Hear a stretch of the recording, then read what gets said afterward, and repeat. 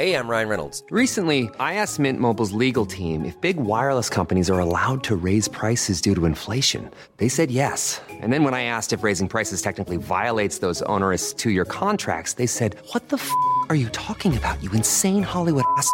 So to recap, we're cutting the price of Mint Unlimited from $30 a month to just $15 a month. Give it a try at mintmobile.com/switch. $45 up front for 3 months plus taxes and fees. Promo rate for new customers for limited time. Unlimited more than 40 gigabytes per month. Slows full terms at mintmobile.com.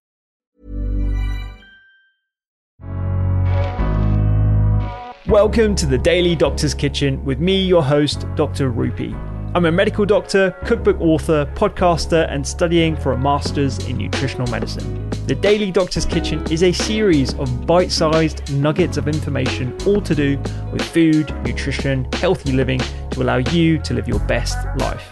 Remember, you can listen to full-length episodes of the Doctor's Kitchen podcast wherever you listen to pods, and my latest cookbook is 3-2-1. 3 portions of fruit and vegetables per person, 2 servings per recipe, and all using 1 pan. Curries, stews, tray bakes, you name it, it's in the cookbook.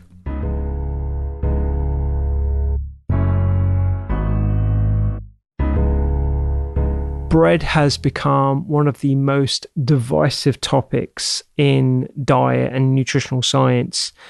And I think to start off a conversation around bread, we have to really respect its heritage and the fact that every cuisine I can think of has bread at its core, whether we're talking about Indian rotis and chapatis, whether we're talking about sandwiches, whether we're talking about something that is put onto the side of a meal in Italian soups or some sort of wheat product that we've always had at the side of the table. And it's been responsible for the growth of the human race, the globalization, the expansion of populations.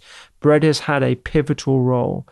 But of late, and I don't want to square the blame on supermarkets or mass producers of bread, but what we've done to bread, the lack of quality ingredients, the additives that we add to bread to make it a lot more shelf stable, the sugars, the emulsifiers, the other elements that make it a more processed product rather than its simple core.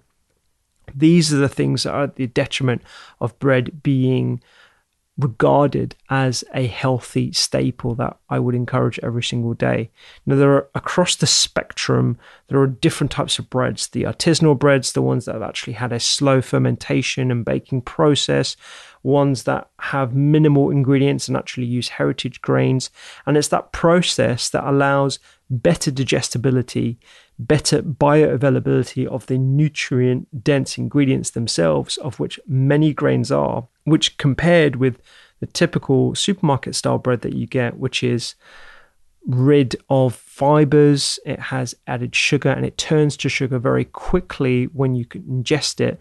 Those are the types of breads that I wouldn't recommend as a daily staple. What I see is issues with bread, and I'm not just talking about celiac disease, I'm talking about people who have bloating issues with bread and a whole bunch of other symptoms. Those could potentially be explained by what we've done to bread over the last few decades in response to the greater demand of faster food, more readily available food, and more shelf-stable food to feed a growing population.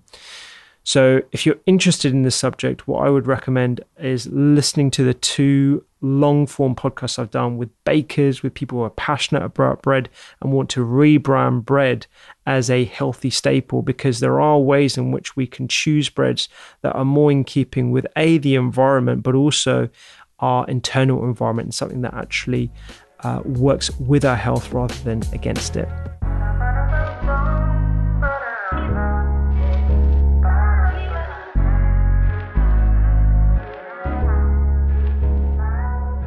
I hope you enjoyed today's Daily Doctor's Kitchen. The Doctor's Kitchen podcast is where I discuss multiple topics around nutrition, medicine, and well-being with experts and researchers from around the globe, so do go check it out. And my latest cookbook is 3-2-1. 3 portions of fruit and veg per person, 2 servings per recipe, and all using 1 pan.